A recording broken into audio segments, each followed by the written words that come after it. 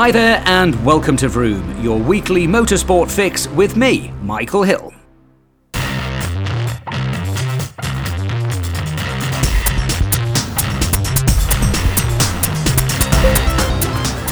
Welcome to episode 5 of Vroom. This week it's an all Supersport affair. I'm joined by British Supersport frontrunner Brad Jones and fellow Yamaha Supersport rider Jules Cluzel. Cluzel, the Frenchman, multiple runner-up in the Supersport World Championship, is the most experienced rider on the 2020 grid and is certainly in contention for the 2020 World Supersport Championship.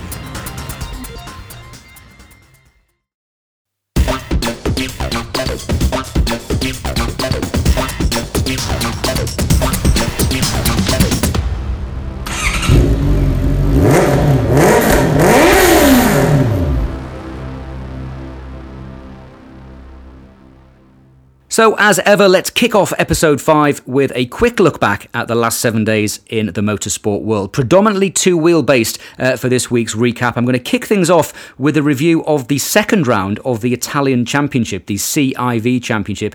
Took place at the Misano World Circuit Marco Simoncelli, and just as in the first round of the Championship Mugello a few weeks ago, the wins were split. Michele Pirro taking the win on Saturday, but it was Lorenzo Savadori who produced a masterful ride on Sunday to extend his lead in the championship to 28 points. Michele Pirro had closed to within a second of Savadori, but on lap 13 he retired his Barney Racing Ducati Panigale with a technical problem. That means that Aprilia are still leading the championship, 28 points in the lead with only 4 races left.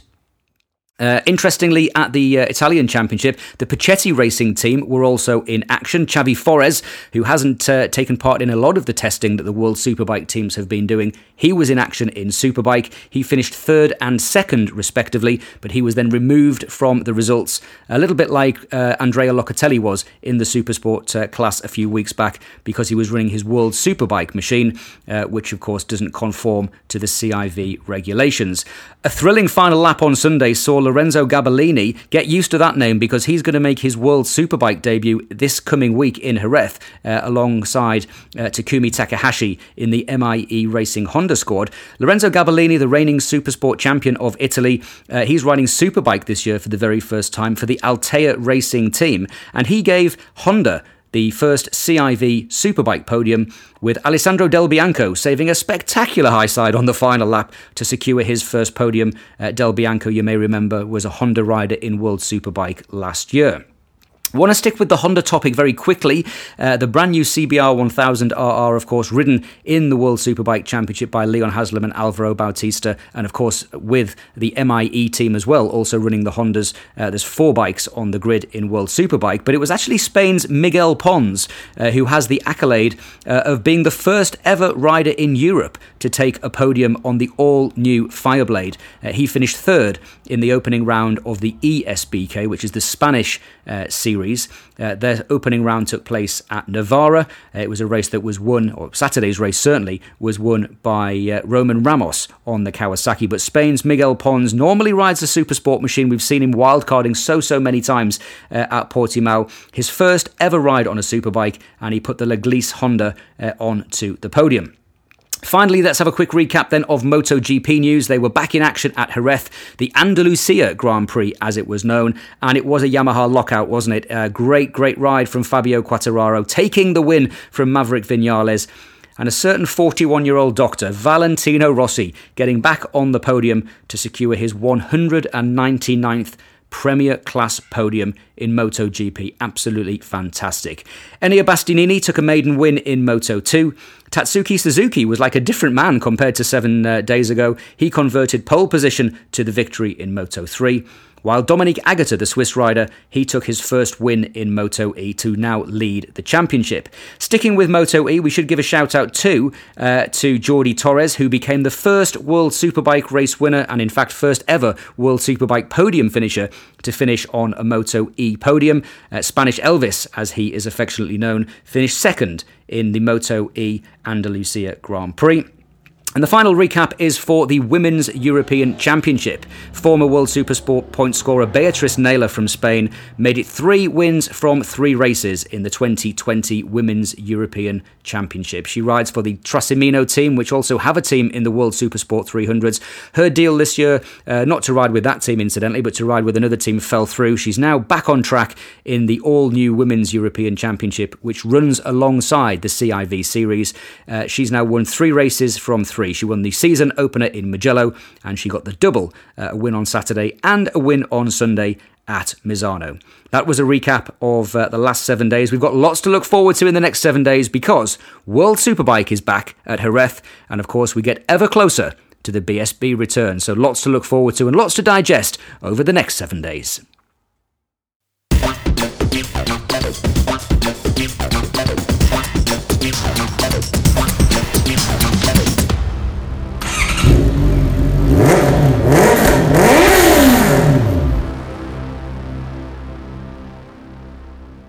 Up first then on episode 5 of Vroom is Brad Jones. As I said, it's going to be a bit of a super sport frenzy for the next hour or so. We've got Brad Jones coming up first, and then he'll be joined a little bit later by Jules Cluzel, the most successful super sport racer, as I said in the intro, in the World Championship. But Brad is dialing into me now, and from the camera view that I've got, looks like you're relaxing there in some very swish conservatory. How are you, mate?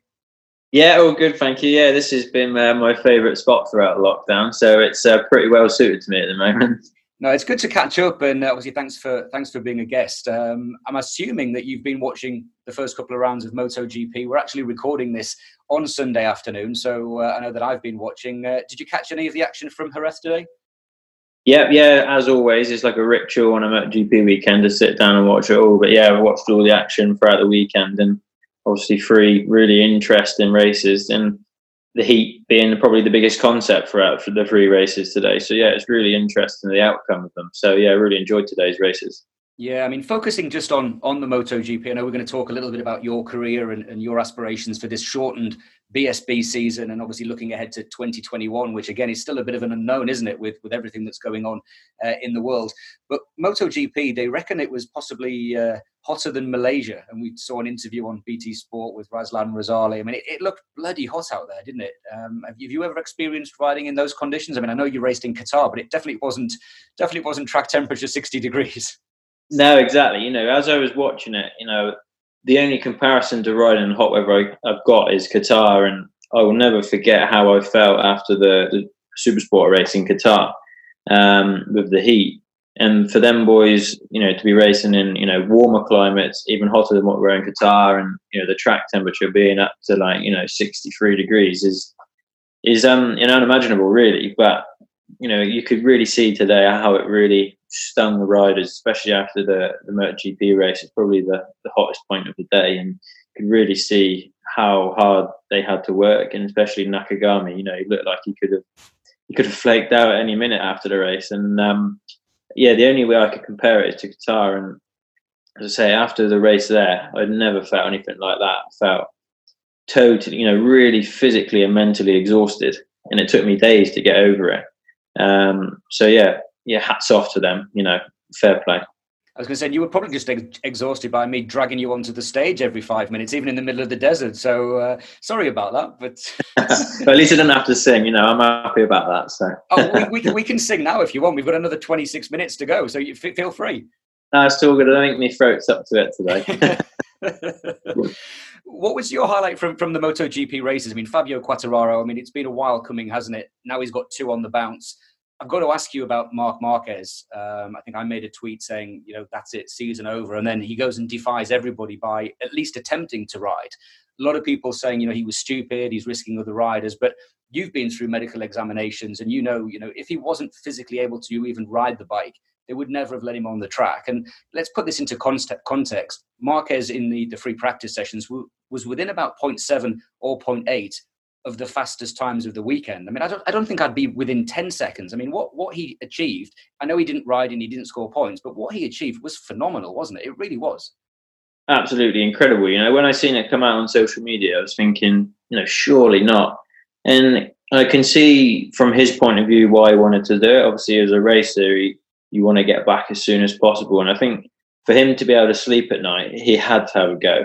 And then for him to get out there and do what he did, I've seen pictures of the X-rays on the internet, and it's a nasty, nasty break. And for him to, even churn out the times that he was doing is incredible. But to be fair, if any rider was going to have a go, it would be Marquez, wouldn't it? You know what he's like. He's on another level. But fair play to him for having a go, and I'm sure he'll bounce back at the next round with some better form. Yeah, I'm not one for putting sort of my personal views out there on social media, but I did after the race today, especially around the performance from Cal Crutchlow and Alex Rins. I mean, Alex Rins finished 10th with a pretty battered up shoulder, and Cal, I know he came in and made some changes, had a bit of a problem, but he went back out. Both of those riders did complete the race, and I think fair play to both of those as well. I mean, heroic from all three of them, really. Yeah, incredible. Especially obviously Crutchlow. He was under anaesthetic on Tuesday. He won't be feeling brand new anyway, regardless. So for him to score some points, and then Rins, took a heavy hit in the last week. So and the injury that he's got, I think, is probably going to take longer than what Crutchlow's got, and because obviously it's soft tissue damage, so that is going to sting him, I think, maybe for the rest of the season. So it is a shame, but he's proved today that he can score 10th place a week after the accident. So with a couple more weeks recovery, I'm sure he'll again come back with some good form at the next one, and then obviously as the season goes, he'll probably just get stronger and stronger and learn to adapt to ride with it, if you know what I mean. Yeah, I've got to ask you one final question before we talk about you, which is why you're on here. We're not just here to talk about MotoGP. I do want to hear about what you've been up to and your plans for the season. Valentino Rossi, 41 years of age, his 199th Premier Class podium. I mean, he was in there mixing it with the youngsters, wasn't he? I mean, we saw the new breeds coming through, aren't there, with Fabio and Pecco, who I felt so sorry for when his bike let go.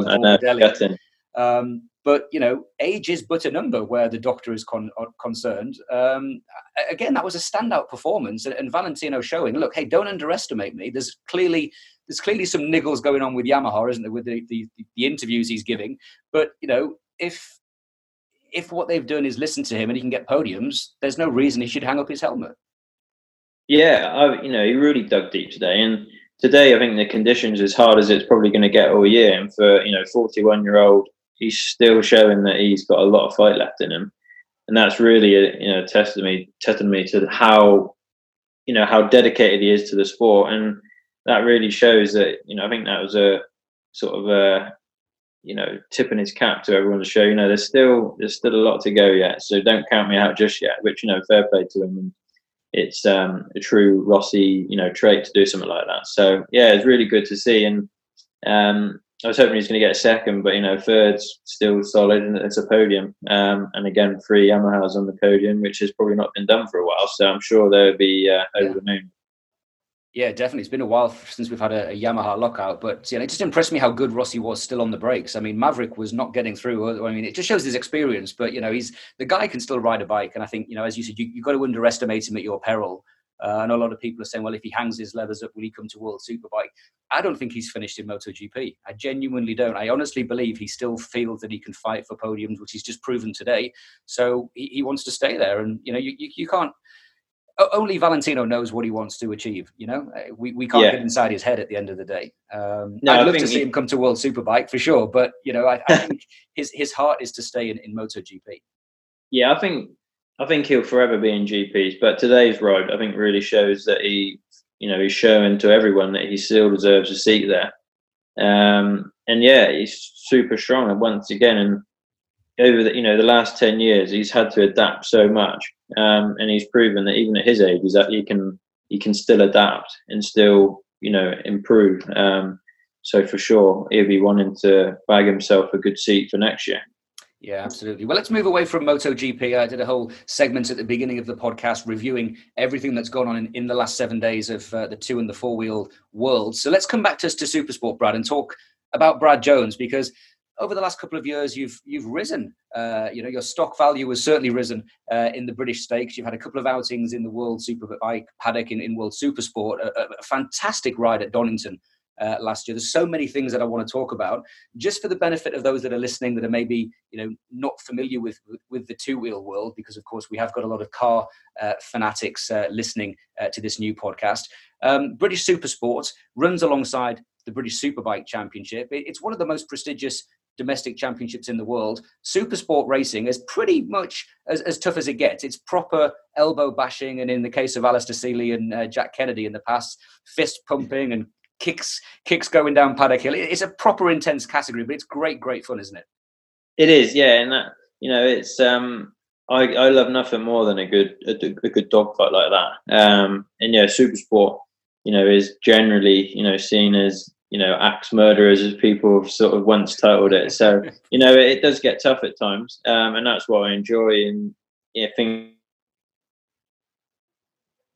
you take that with you. You're sort of prepared for a bit of bar bashing and a bit of paint trading. So yeah, Supersport can get tough at times, but that's probably the reason why many people love it so much. So it's brilliant, really. Yeah, and of course, I just want to focus a little bit about the team as well, because you're with the Appleyard team. Robin Appleyard himself, a former British champion, front runner in European Championships, Grand Prix rider as well. I mean, you're with arguably one of the best Supersport teams on the grid, but that doesn't necessarily mean that you're going to have it all your own way. I mean, the rules in Supersport mean that generally anybody with the right bike and the right sort of setup can mix it week in, week out. It's not a foregone conclusion like in Formula One. You've got to be in one or two or three cars you're going to win. I mean, you still have to fight for it.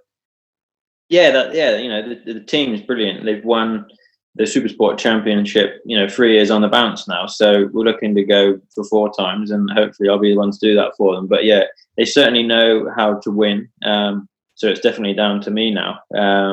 But Robin, Doug, the whole team, it's going to give me everything that I need to aim to get the job done this year. But I think looking at last year to this year, I think there's going to be more riders that will be in the mix that can win races. So I think this year the racing is going to be closer, and we'll probably see a little bit more bar bashing, paint trading. So that's something that really excites me. So I think everyone should be in for a treat, really. Yeah, and the point that you mentioned, how important is it going to be? We've seen it a little bit in Moto America with Cam Beaubier dominating some races and then crashing out, and that 0 score brings everybody else back into contention. We've seen it also in the Moto 3 World Championship. Arenas looking like he's running away with it, crashed today, points come back together. So with the fact that the racing this year is going to be probably, as you said, more bar bashing, the season itself is already shorter with less races. Is that going to play on your mind? Have you actually started thinking about, how do you attack this season? Because it's not going to be a normal season, is it? No, I think you've got to take every round as it comes, and you can never take your foot, off the gas, and you can never take your eye off the ball.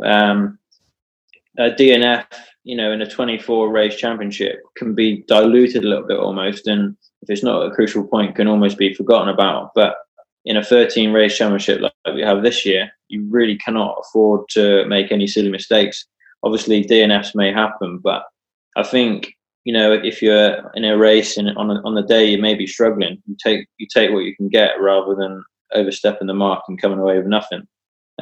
So yeah, to win the championship, I'm going to have to be smart, and if everyone else is going to be thinking the same, that's for sure. But it's going to be different, but it's going to be interesting. So I'm sure it's going to make some good racing.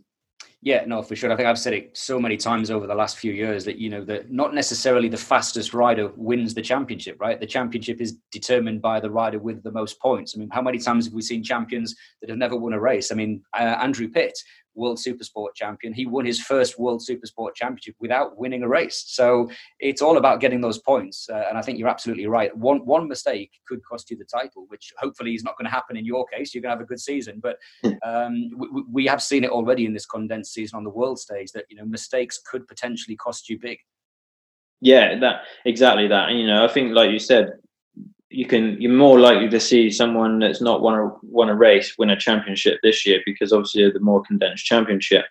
But we're going to have to be clever. We're going to have to use our heads and maybe not take the win if it's not there, rather than push it. But it's really exciting, and it feels like forever that we haven't been racing. So I'm testing on Tuesday, so it'd be like the first time back in the paddock and it's going to feel strange. So, but I'm really looking forward to getting back to work with the team and getting the championship kicked off. Really.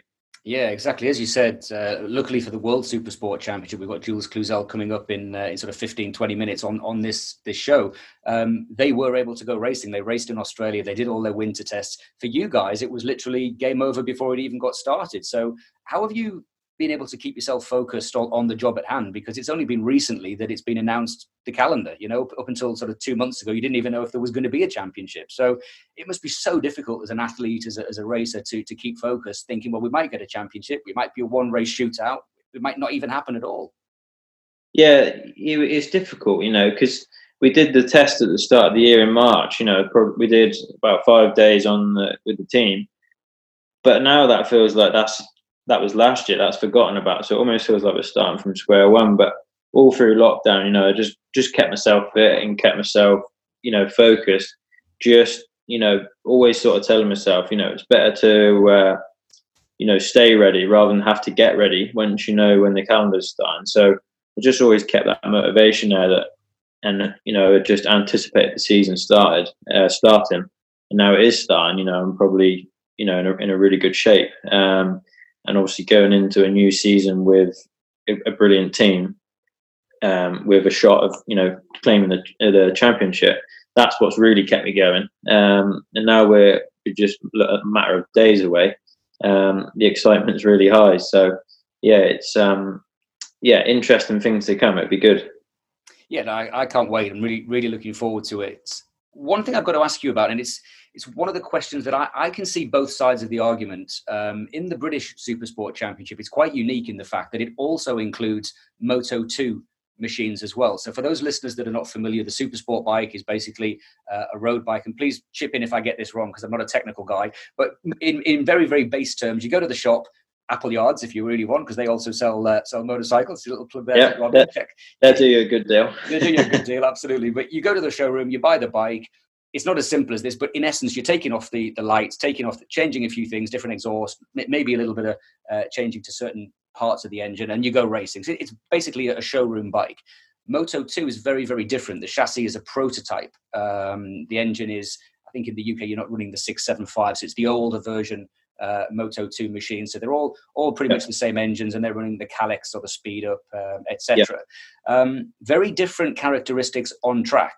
Not necessarily in terms of overall lap time, but in terms of the way that you would attack the corners. The other big difference, of course, is that the Moto2 machines, and I think it's still the case this year in the BSB Supersports, they can also run slick tyres. So it's slightly different regulations, but the overall lap time is very much the same. I can see the reason why that's been introduced, because ultimately the idea is to progress and get as many riders from Great Britain into the Moto2 European and then the World Championships. It makes perfect sense, and I can understand why the organisers did that. But we have seen in the past, haven't we, especially last year and the year before, where on occasions the Moto2 machines are kind of almost hindering the racing for the super sports. And they're not hindering it because they're going slow, because they're in their own championship fight, if that makes sense. So I can see it from both sides. I was interested from a rider's perspective. Is it frustrating, or is it an extra incentive, or, how do you see that in terms of the Moto2s being integrated? Yeah, it's difficult. Like you, I can understand why they've done it, and I think moving forward, it's a good thing for the championship. But racing against them is quite difficult. Obviously, last year we had Kyle Ryde was probably the most competitive, you'd say, on the GP2. He won the championship, and he was regularly at the front.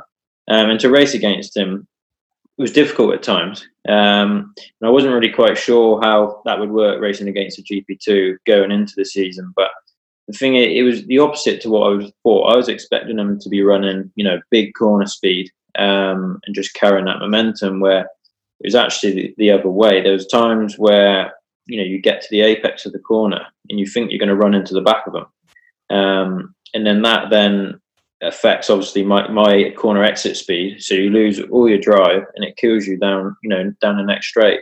And then you can't catch them on the brakes, which was really tough at times. And they're also quite a bit lighter than a super sport bike, which means their top speed's pretty good, and they have really strong brakes. So it was hard to race against them.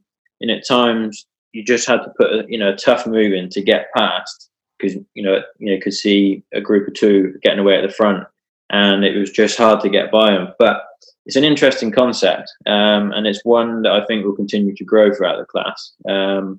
But it can be difficult at times. But I'm not complaining. It is what it is, and it puts more riders on the grid.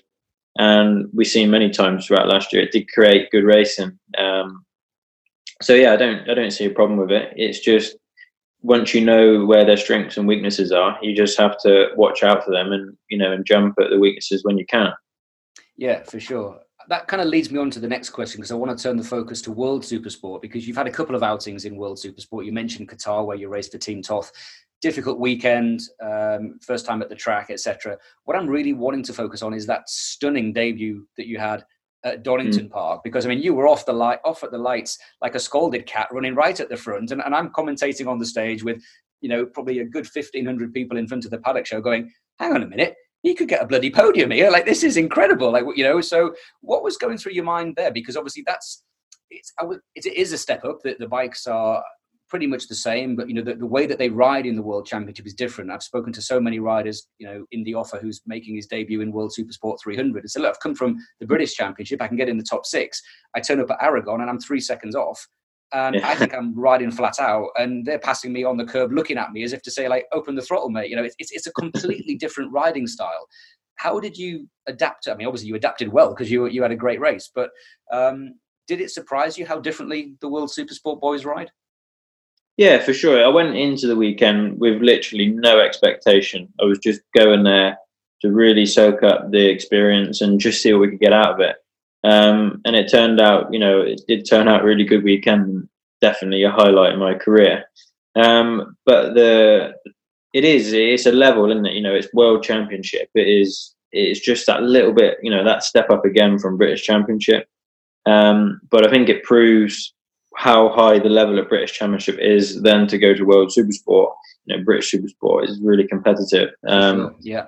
And based off of that, I was able to go into the Donington World Superbikes with my team and on my bike, and both me and Jack had a top 10, so it was a solid outing for us both. But the level, like you said, is that little bit again. And the thing that gets me is the consistency of their race pace. And that's where I probably lacked a little bit in the race, because I qualified really strong. But then going into the race, I had a really good start, which is one of my strong points. And it was really surreal to start off with, running right behind the likes of, these people that I watch on the TV week in, week out, and try and learn from, that I would run with them. So it was brilliant from that aspect. And I think, to be fair, moving forward for the rest of my British Championship season, it raised my level that a little bit again. So going on for the second half of the British Championship, I was that little bit better again. And but yeah, it's a weekend and an experience that I'll never forget. And it'd be great to do more, to be fair, if the opportunity arises. You mentioned earlier on in our interview about you not being frightened of getting the old elbows out and having a bit of a fight. I have to look back at the footage, but I'm pretty sure that one of the riders that you passed early on was Luca Mahias, who was the former world champion. He was obviously riding with a Kawasaki, having ridden with Yamaha for a long time. Thoughts as you went past the former world champion? What goes through? Obviously you're focusing on the race, but I just find it so interesting to think, as you say, these are guys that you've watched on TV, the likes of Cluzel and Mahias and, the MV guys and all this. And away from the line, and I think you went on the inside of him going into the old hairpin. It was definitely one of the Kawasaki's earlier. I can't remember, maybe it was his teammate, but it was definitely one of them. And what goes through your mind there, thinking, I've just overtaken a world champion, like bloody hell. I know, yeah, I can't remember who exactly I passed, but I do remember one point in a race where I could have outbroke Cluzel, and I was thinking to myself, do I, don't I, I don't want to take him out and cause, big upset, but I ended up choosing to sit behind him, and he actually pulled me along for a bit longer in the race. But yeah, it was just, I sort of just tried to treat the riders as I would in British Championship, if you know what I mean. But on the flip side of that, following them and looking at how they were riding was, it was great for me. As I said before, it definitely raised my level of my riding. Just in 20 laps around Donington Park, I learned so much. So moving forward, it was definitely, took a lot from that weekend. So Brilliant. Yeah, as I said, I'd love to do another World Supersport wildcard if possible, but we'll just have to see how things pan out. Yeah, unfortunately, it has now been announced that the British round, or the UK round, as we call it, of World Superbike will not happen this year. So you're not going to get a chance there. They've also cancelled the Dutch round as well. So even just jumping on a ferry and coming across to Assen, it isn't going to happen. That potentially means 2021, which I guess we should talk about 2021. One of the questions I was going to ask was, what's your target for this year? But I think it's pretty clear from what you've said already that the target is to win the British Championship, which I think you've got every chance of doing. As you said, it's not going to be easy. There's some great guys on the grid, but you've got every chance to do that. So let's go along with the fact then, Brad Jones is the 2020 champion 6 months from now. And we're having another chat on the Vroom podcast. And he's going to tell us where he's going for 2021. So have you already started thinking about 2021? I know a lot of people saying, why are you talking about 2021? But it's going to come around quick, isn't it? I mean, it really will come around quickly. Yeah, it's a strange situation to be in because it's around this time of year that negotiations and you start putting things in place for 2021, which is about now. But to be thinking about that now when we haven't even, done one race this year yet, it is strange. But I think you'd be silly not to be thinking about where you want to go and what you want to do in 2021. And I thought long and hard about it, and I've still not come to the conclusion of what I definitely want to do. And whatever I do next year, I just want to make sure that I'm on a strong package, and that's something that I've always said, and we'll try and stick by, is that I'll make sure that we're on a good package. But I'd be interested. Superbike, getting on a big bike does interest me now. I think the timing's right. I spent a long time on a 600, and I've tried to pursue the world supersport scene, which is just never quite come off. And then obviously with the whole coronavirus thing, is probably couldn't have come at a worse time for me pursuing that sort of thing, for many reasons, timing, finances, and all the rest of it. So maybe the superbike route or getting on a 1000cc bike is maybe the route for me now, especially with my size and everything. I am a little bit of a height disadvantage in supersport because of being quite tall and quite broad-shouldered. I do lose a bit of top speed, which is always difficult, but it's something that I know I'm up against before we even start. So yeah, superbike and getting on a big bike does interest me. But so what you're saying then is 2021 wildcard World Superbike at Donington. I mean, we've heard it here first. It's the first Vroom exclusive. Yeah, that'd be a dream. To do a World Superbike round in Superbike class would literally, for me, would be a dream and a big tick in the box. But as I say never. Let's get the ball rolling. That would be really cool, wouldn't it? I mean, why not? I mean, it's been a while since we've seen competitive wildcards coming in, purely because of the rules, isn't it? A lot of people say, but I get quite frustrated when people try to compare BSB with World Superbike. I'm a big fan of any kind of racing. I'll go and watch a tractor race, as long as it's got an engine, I'll go and watch it. So I think it's difficult to draw true comparisons purely because of the regulations. I mean, Moto America, they run the same regulations in terms of the engines and things, but they run completely different tyres. So Garrett Gerloff, for example, he's come across and he's gone, bloody hell, these Pirelli tyres give me so much more grip. But they don't last the full race. You have to manage them. Where with Dunlop, he can not go quite as fast as he can on a Pirelli, but it's going to be within 3 or 4 tenths the whole race. Obviously with BSB, same tyres more or less, but the regulations are different. There's no traction control in BSB, and that's something that even Leon Haslam has said. Actually, it was more difficult coming. You would think it would be easier going back to the track, having the traction control. And Leon even said to me several times, actually, it's the other way around. So it's not as easy as what sort of I call them armchair racers. These people that watch go, but BSB is this and World Superbike is this and MotoGP is this. But they're all fantastic in their own rights, and you can't compare the two. I mean, it would be nice. It would be great to go back to the old days, wouldn't it? Where you had, all the rules were the same, and you'd get the days where you'd turn up in Japan and the Japanese guy would, 17-year-olds would just disappear off into the distance, and Fogarty would be like, where the bloody hell did he come from? But I think we've even had it in BSB, haven't we? We've had Hislop up at the sharp end and Shaky Bird at the sharp end, and the late David Jeffries, I think, even got on the podium on a V&M Honda years ago. So those days aren't here anymore, sadly, and it'd be great to see that. But as you said, if you're going to go to the thousands, why not? And I guess if you go down that route, then the long-term goal would be to go World Superbike. Is more or less what you're saying, right? Because then I guess the jump from Superbike into MotoGP maybe isn't the right way to go. I don't know. Yeah, a lot of it depends on what opportunities arise whether they come at the right time. But I'm 22 now, so looking at next year, I'll be 23 years old. So it does give me a little bit of time to pave my way on a superbike. And with superbike and getting on 1,000, there is a lot, some more opportunities that would be interesting. Things like endurance racing, like Suzuka. You see a lot of good superbike riders get opportunities at Suzuka, and that for me, that's something I would love to have a go at. I know it's not easy, but it's always an event which I have a lot of interest in. So I think, moving forward and looking to the future, I've got a little bit of time on my side, not too much, but at least got a year or two to basically, it's like going back to being an apprentice. I've got to do my apprenticeship again on a big bike. I've got quite a lot of racing experience, but it's all on a 600. So to get on a super bike and be quick, it doesn't happen overnight. So I've got a little bit of time on my side, and it's just something that interests me moving forward. And I think for my career, that's the sort of the path that I need to go down, really. Yeah, well, I mean, I think certainly from a superbike point of view, I think we look at the latest news. Marco Melandri's coming back at 39, so I don't think you've got to worry too much. You're not even 23 yet, so I think you couple of years learning how to ride the bigger bikes, and the doors will open, won't they? It's you've got every chance. And as you say, I mean, I'm closing the door on a possible route into MotoGP, and I shouldn't really. When you look at, we can take even Jake Dixon as a prime example. He did a year on the superbike, or a couple of years on the superbike, right place, right time, and now he's with the Petronas Moto2 team. So it doesn't necessarily mean that the door is closed.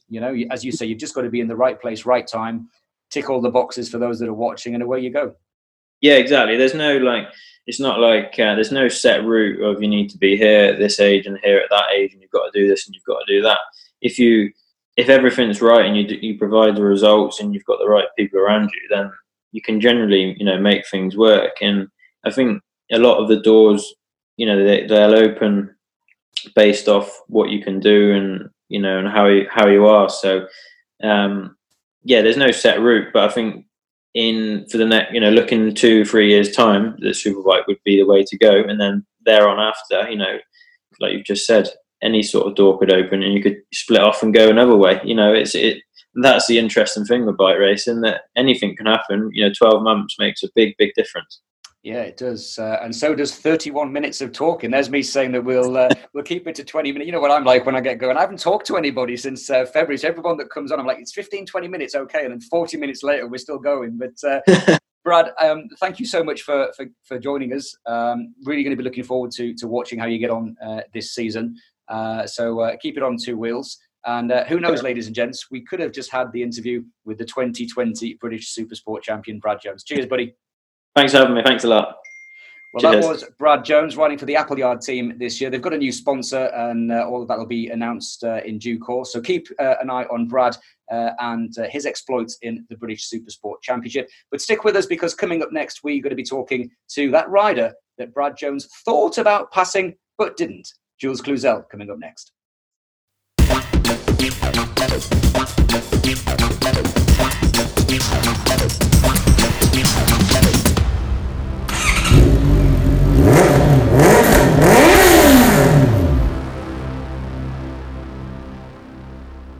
Here at Vroom, we want to hear from you, our listeners. So whether you've got a burning motorsport question, or if you've got a favourite rider that you'd like us to try to reach out and arrange an interview with, please get in touch. You can contact me through my Twitter account @mhillofficial. So what are you waiting for? Get in touch today.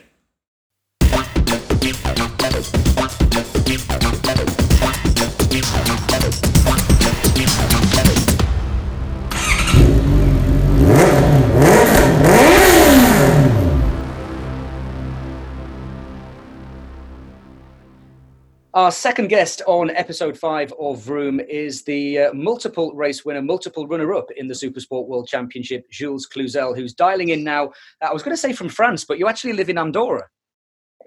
Yeah, hi, Michael. I'm living in Andorra the last 6 years. Ah, perfect. But I'm French. So ladies and gents, he's not dialing in from France. He's dialing in from Andorra. How is life treating you, Jules? Obviously, we are recording this a couple of days before we head out to Jerez for a World Supersport and World Superbike restart. So I guess you must be super excited to get back to it. Yeah, I'm good. I was really training hard the last couple of months. I took these times to train hard, as I say, and to get something positive of this period. It has been difficult for a lot of people, but for me, I don't want to complain. I was with my little daughter, and I'm now really excited to restart. We get couple of tests, so that was good. And now is the week of the race. Yeah, I mean, it seems strange, doesn't it? I think the last time we properly spoke, I know we spoke at Aragon in the test last week briefly, but the last time we properly spoke was when we had our annual Prosecco fight in Phillip Island. It seems like years ago. It seems a lifetime ago. Yeah, it seems like last year. Yeah, too long. Was a great time. Yeah. Yeah, always. For those of you that don't know what I'm talking about, Jules Cluzel thought it would be hilarious last year to empty a complete bottle of Prosecco Doc all over me inside the commentary room, and then proceeded to have a fight with me on the stage at the Paddock Show. But I think you'll agree, though, Jules, I got my own back this year. I did pretty good this year. Yeah, you did pretty good, but I did it again on the podium, so that was funny. Yeah, I wasn't going to say that. I do twice, but you had a revenge. Yeah. And again, now, sadly, there is going to be no revenge for a while because, unfortunately, we don't have fans in the first few rounds of World Superbike. But that gives me more time to plan an even bigger revenge. That's how I'm looking at it. No problem. I like the competition. Fantastic. You mentioned just then, Jules, you've spent a lot of the lockdown with your new daughter. So we should say congratulations, Jules, another one of the riders in the paddock that's become a father recently. And I've got to say, Jules, you and Petra, you've produced a beautiful little girl. She's adorable, mate. She really is. Yeah. I mean, I cannot really say the true things because I'm the father, but she's funny. It has been great for us because it was planned to have a complete season, and I left after 1 week for Australia, and then it was planned to have the races after that. So I had the luck to stay with them. I saw her growing, and it was really nice. And she's cute, and just the last week she makes me a little bit tired because she's not really sleeping. So yeah, I will sleep in Jerez. Yeah, of course, because partners and families are not allowed to travel. And I guess she's still too young to really understand what her dad does for a living, though, right? She's not talking yet. I mean, how old is she? 6 months? No, she's 5.5 months. Yeah, but for sure, yeah. She's not talking. Yeah.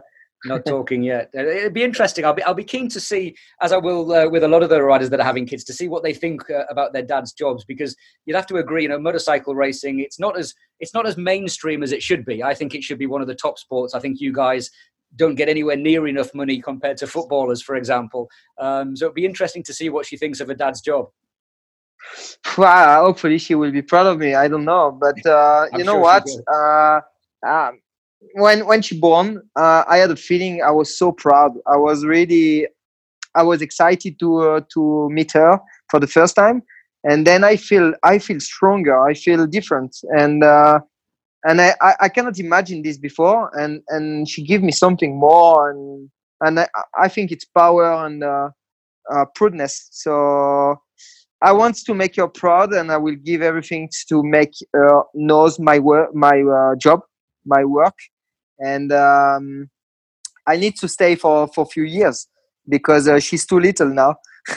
Yeah, no, you can't stop now. No, absolutely. As I said in the introduction, you won't have heard it, but we've also talked in this podcast with Bradley Jones, who was a wildcard rider at Donington Park last year. And Brad was saying that, it was very strange for him coming from the British Championship into World Supersport. And he said during the race, the first couple of laps in Donington last year, he said, I was behind Cluzel and I thought about passing him, but I didn't.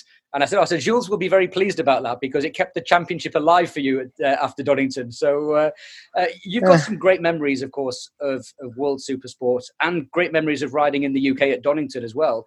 Talk to us, if you can, a little bit, though, about what it's like in World Supersport as a full-time rider. I mean, you came into the championship from MotoGP paddock in terms of the Moto2 and 250s. World Superbike paddock, it's very different, isn't it? Yeah, it's different. I was quite happy when I came from the GPs because it was something a little bit more relaxed, and everybody say hi to everybody. There is less pressure, even if it's the same pressure, but it feels a little bit more calm and more relaxed. But I mean, it's both are great championship. They are different. There is more importance for MotoGP for sure. This is a shame, and even the same for Supersports. It's a shame that we didn't get more support from the championship, but that's life. Our races are really great, I think, even many times more than the Superbikes races. So we deserve a little bit more attention, I think. No, I mean, I fully agree. I mean, I've known you now for probably 9 or 10 years, a long time I've known you for. And I love Supersport racing. I think it's fantastic. And I think the caliber, as you said, you guys don't get the recognition. I think even before a lot of Moto2 riders came in, the level in Supersport was fantastic, wasn't it? I mean, it's always been a fantastic championship. If you look back at the likes of...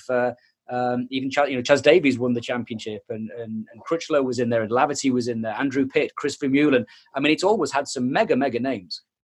Yeah, Kenan Sofuoglu as well. And Kenan, yeah, of course, absolutely. How can I forget? Now, yeah, Andrea Locatelli and some. I mean, me, Mayas, we are all riders that I'm pretty sure we didn't get the best chance to show in different classes. But the level is amazing. So it's great to still fight against one of the top guys in the world, and yeah, there is really nice races. In the mind of the people is like Moto3, Moto2, MotoGP. Supersport is a little bit like something next. I mean, like after everything, and it's a shame. It's a shame, but it's life. And I keep my target in my mind. I want to be world champion. I can get a chance in the World Supersport class, so I will try everything. And I'm trying to enjoying what I'm doing and giving always the maximum. And I think this is what I'm doing the last couple of years. Yeah, I mean, for those, again, we've got quite a lot of car listeners that have subscribed to the podcast. So Jules Cluzel, the most experienced rider currently on the grid. He's been runner-up in the World Championship 3 times, I think. Too much times. Say again? Too much times. Yeah, no, it's got to come for you, surely. I mean, I think in the last 5 years, I don't think you've been outside of the top 3 in the World Championship. I mean, you've been so... Yeah, I've been in 2015 when I broke my both ankle. And I missed 5 races in a total of 12, but I still finished 4th. Yeah. I was going to mention that horrific crash back in 2015, which actually took place at Jerez, which is the track that we're going to go back to. As a rider, I mean, you've clearly put that out of your mind. Was it difficult going back to Jerez the first time? I mean, obviously you went through a lot of pain, and we'll talk a little bit about the fact that you've changed things on the bike to compensate for the injury that you had. But, as a rider, was it easy to go back to Jerez after that horrific crash? In my mind, yeah. I took it like another race, but I want to be honest. And on the Friday afternoon, this was the free practice number 2. I was thinking about that crash.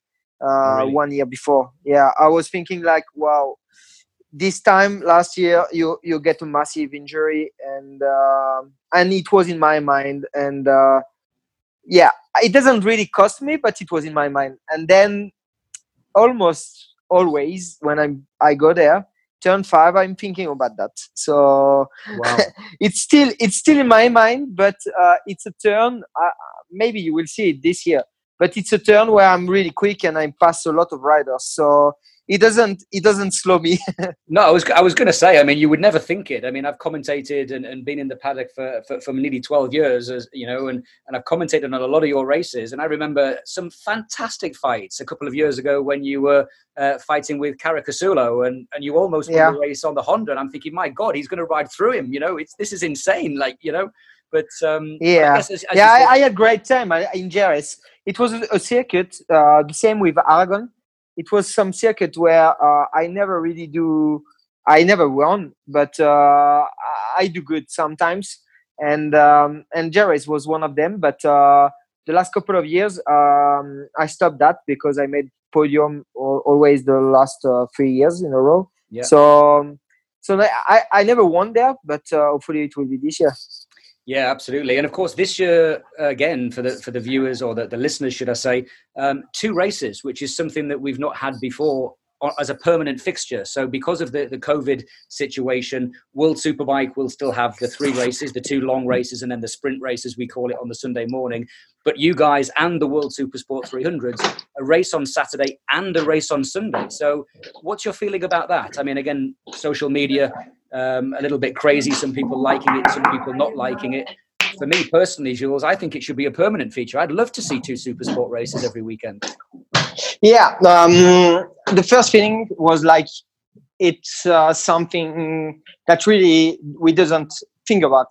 So I was not really for that because I mean we will go in Jerez, okay, 2 race there, and then we will go to Aragon, and it will be twice race there, so 4 race in Aragon.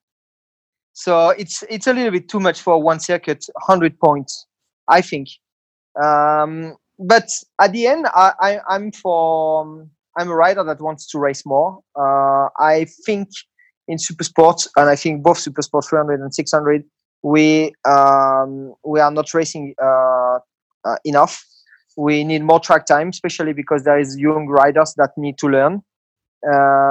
And I don't really understand why Superbike gets 3 races and we got only 1. So I'm okay with 2 races, but this year we were not ready for that, and even the teams have to prepare engines and yeah, as I say, it's good to go 2 times in Argentina, to have 2 races in Argentina, 2 races in Qatar, 2 races in Spain, 2 races in Italy, but not everything in Spain. For example, it looks like a little bit of Spanish championship. Yeah, and I've heard people saying that, but I guess on the flip side of the coin, as we were just talking before we started the recording, nobody could have predicted what happened after Australia, could they? I mean, we got on the plane, everything. For sure. You know, everything was relatively okay, and then we get off the plane, and it's like the whole world stopped. So, I mean, I don't know what your feeling is, and as you say, it's not necessarily perfect, and not every rider will like it, but better to have 6 or 7 races in Spain, Portugal, France, and get the World Championship done so that we can, move forward than sit at home with no racing. Yeah, that's true for sure. We don't have to complain because the organizer are trying to make the best to make us race. So this is good, and the world is not in the good shape now. So we have to find solutions, and this is one of them. So yeah, I'm happy with that, and I don't want to complain. No, fully agree. Another change for World Supersport this year is the introduction of Pirelli slick tyres. So again, for those that aren't familiar, normally in the World Supersport Championship, you would run, or the riders would run on a treaded tyre, as if it was a road machine. But this year, Pirelli have agreed and sort of decided to bring in slick tyres for the very first time. What's your thoughts about that, Jules, given that you've spent probably the last 7-8 years on treaded tyres? So I will give you my feeling. The first time I tried the tyres, it was we really didn't enjoy. The same with my teammates, and we didn't understand what happened. It was the bike was feeling really heavy with this tire because it's a 190 slick tire, and before was 180. So it feels that the bike is heavier, and we have to change the setup so much. But still, the feeling is not great. We have to adapt. We have to find the best way to ride it. But it's not to ride the bike like that is not so funny. But it's the same for everybody. So it's the same with the championship. We don't have to complain. It's like that. I don't really understand why they put a 190 instead of a 180 because we still have only 150 horsepower. So it's not a super bike. And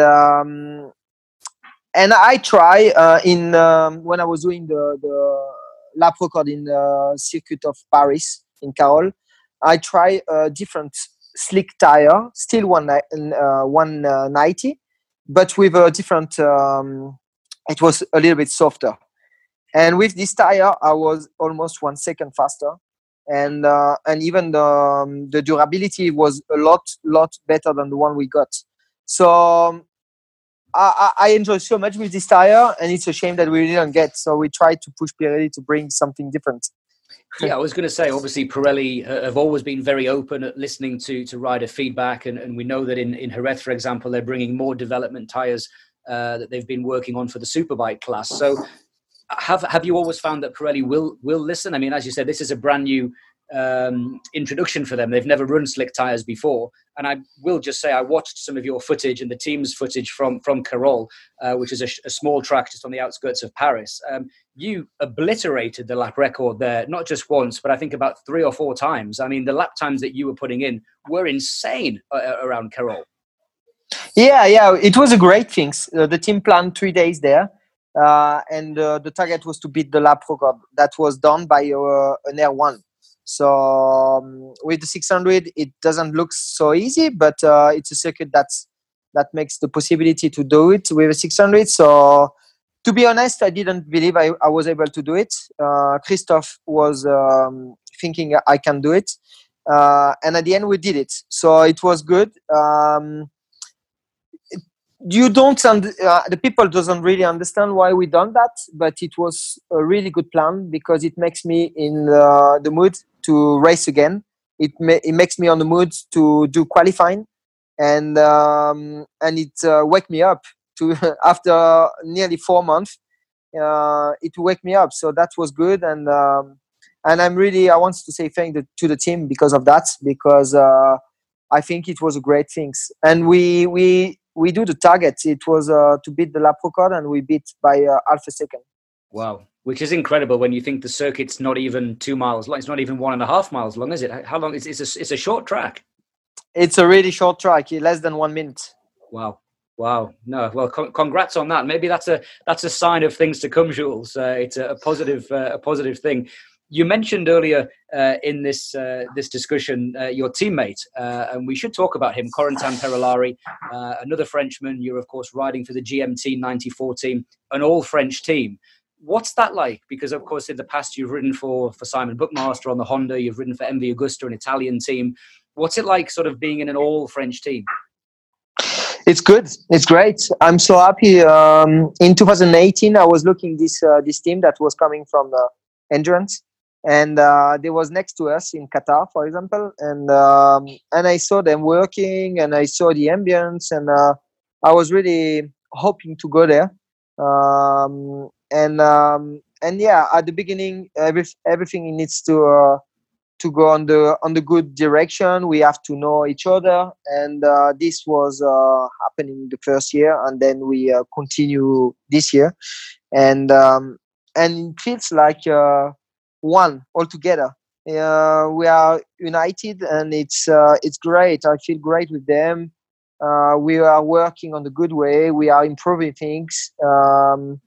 My teammate Corentin Perellari is a nice guy, and it's nice to share the box with him. And yeah, we go step by step. We do pole position, we do podium, and win.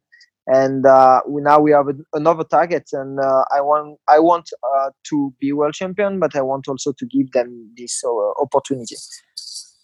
Yeah, no, absolutely. And I've been in the box many, many times. I even popped into the box in Aragon last week, and you always are made to feel welcome, whether I've got the World Superbike official shirt on or whether I'm just there in my shorts and T-shirt like I was in Aragon. It's a very welcoming pit box. We should also mention, ladies and gents, for those that are listening to this podcast, that Corentin Perellari is already a world champion, but it's a ping pong world champion, isn't he, Jules? I mean, he's a master of ping pong. Yeah, he's a master of ping pong. I play with him in Portimao for this year testing, and he beat me. So yeah, he's a master of ping pong. But to be honest, I'm really bad with balls game. You know what? If this was going out after midnight, we could have a completely different show now, couldn't we? Sure. Yeah, we have a funny story about that. Yeah, I'm sure. Joking aside, obviously, we can't not let you go without talking about World Superbike, because you have ridden in World Superbike. You raced for Suzuki. Yeah, you've been a podium finisher in World Superbike. Lots of talk that maybe the current team that you're in, the GMT 94 team, they've got aspirations in the future maybe to go to World Superbike. What was your experience in World Superbike like, Jules? And have you got any ambitions to go back there in the future? Why not? Why not? Now I'm focused on my championship, on my year. But why not? We will see the opportunity that maybe will come. My experience in Superbike was great. I did it in 2013 with Suzuki, the old big girl, and and it has been a good year because Leon Camier for me is one of the best rider in Superbike class. And it was difficult to beat him, but I was able to beat him on my rookie year. So it has been great. I even did a podium in Silverstone, and I had some nice races during the year. So it's a shame that I didn't really get the opportunity to stay one more year, but I also get another opportunity to go back to Supersport in a great team. So. That's opportunities, and hopefully maybe it will come again. Yeah, for sure. You mentioned Leon Camier, of course, and we should say that it has now been confirmed, if people haven't seen the news, that Leon Camier will not take any further part in the 2020 World Superbike Championship. He's being replaced by 39-year-old Marco Melandri, who's coming out of retirement. I mean, we've had older riders coming back and winning world championships, but did you ever think that Marco would come back, Jules? I mean, obviously you've been on track with him in the past, and obviously you've seen him around the paddock. I mean, I thought he was done when he retired in France last year. I thought that's it. He's going to go home now and spend some time with his partner Manuela and their little girl, and that was it. So it was a bit of a surprise that he's back. But I guess it's he must feel ready to do it. Otherwise, you wouldn't come back. I could not imagine Marco coming back just to finish 12th or 13th. I mean, he must believe that he can still get some results. To be honest, yeah. I was surprised when I saw this news. I was like, "Wow, really?" I was thinking maybe Krummenauer will go there, but yeah. Then we talk with the friends, and nobody understand that. I like Marco. He's a good guy. He showed so much in the past, and I was thinking, and everybody was thinking it was retiring. So it looks a little bit strange. It's great to get Marco again, yeah. But yeah, I think we also need to get some younger guys, maybe.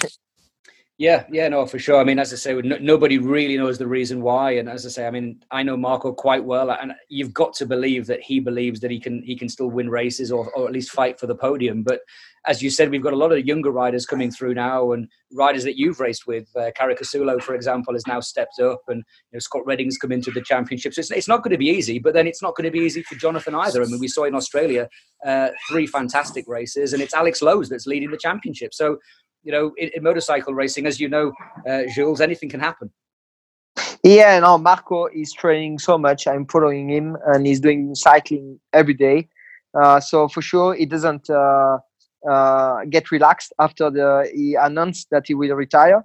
So he's fit for sure. Yeah.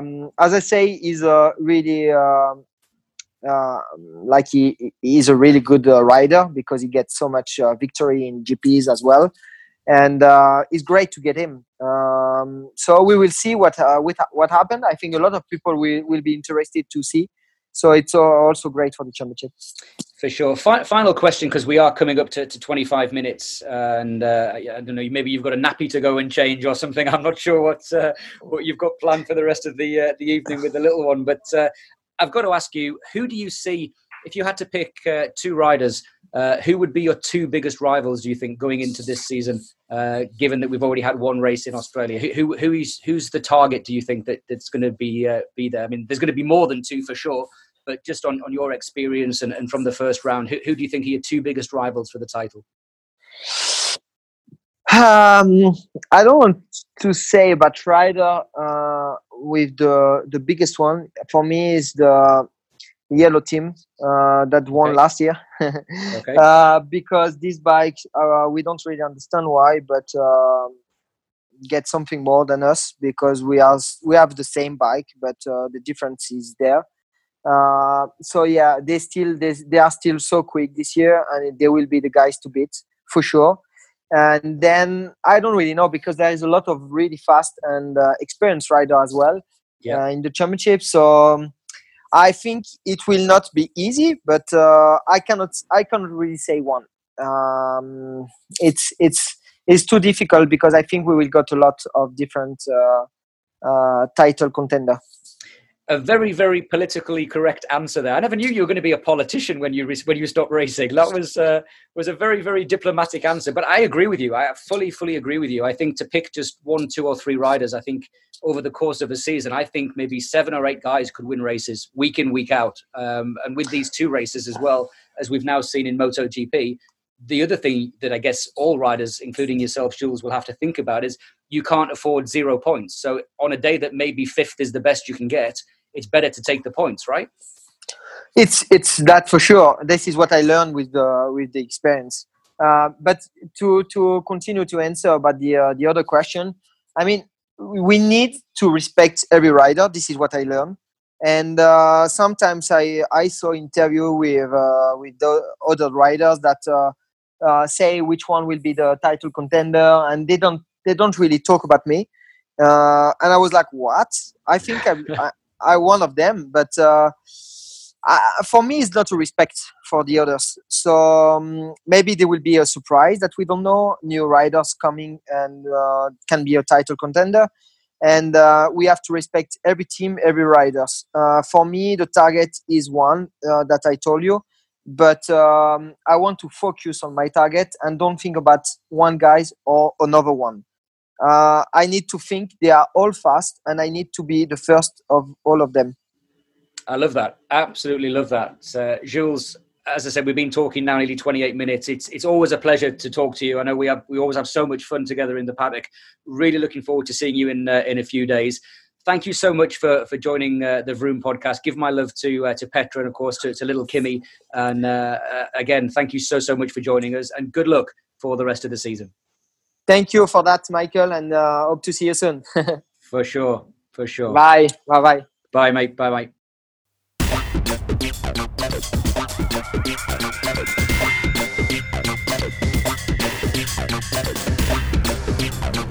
A big thank you once again to our 2 Supersport stars, Jules Cluzel and Brad Jones. Good luck to them when the season gets underway.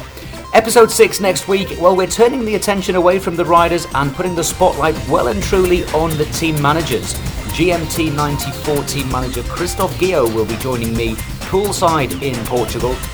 GMT 94, the former World Endurance Champions, Christophe himself, a former racer in World Superbike, and of course the team manager of Jules Cluzel and Corentin Pereira this year in World Supersport.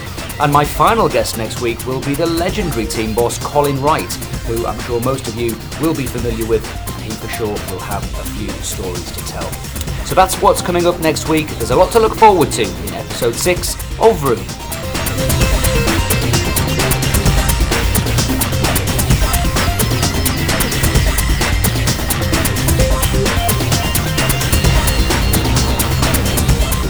Vroom, your weekly Motorsport Fix podcast, is produced by Michael Hill and is edited by Gareth Bouch of Vroom Media. The music is by the Rain Dogs, and it's a production of Michael Hill Promotions.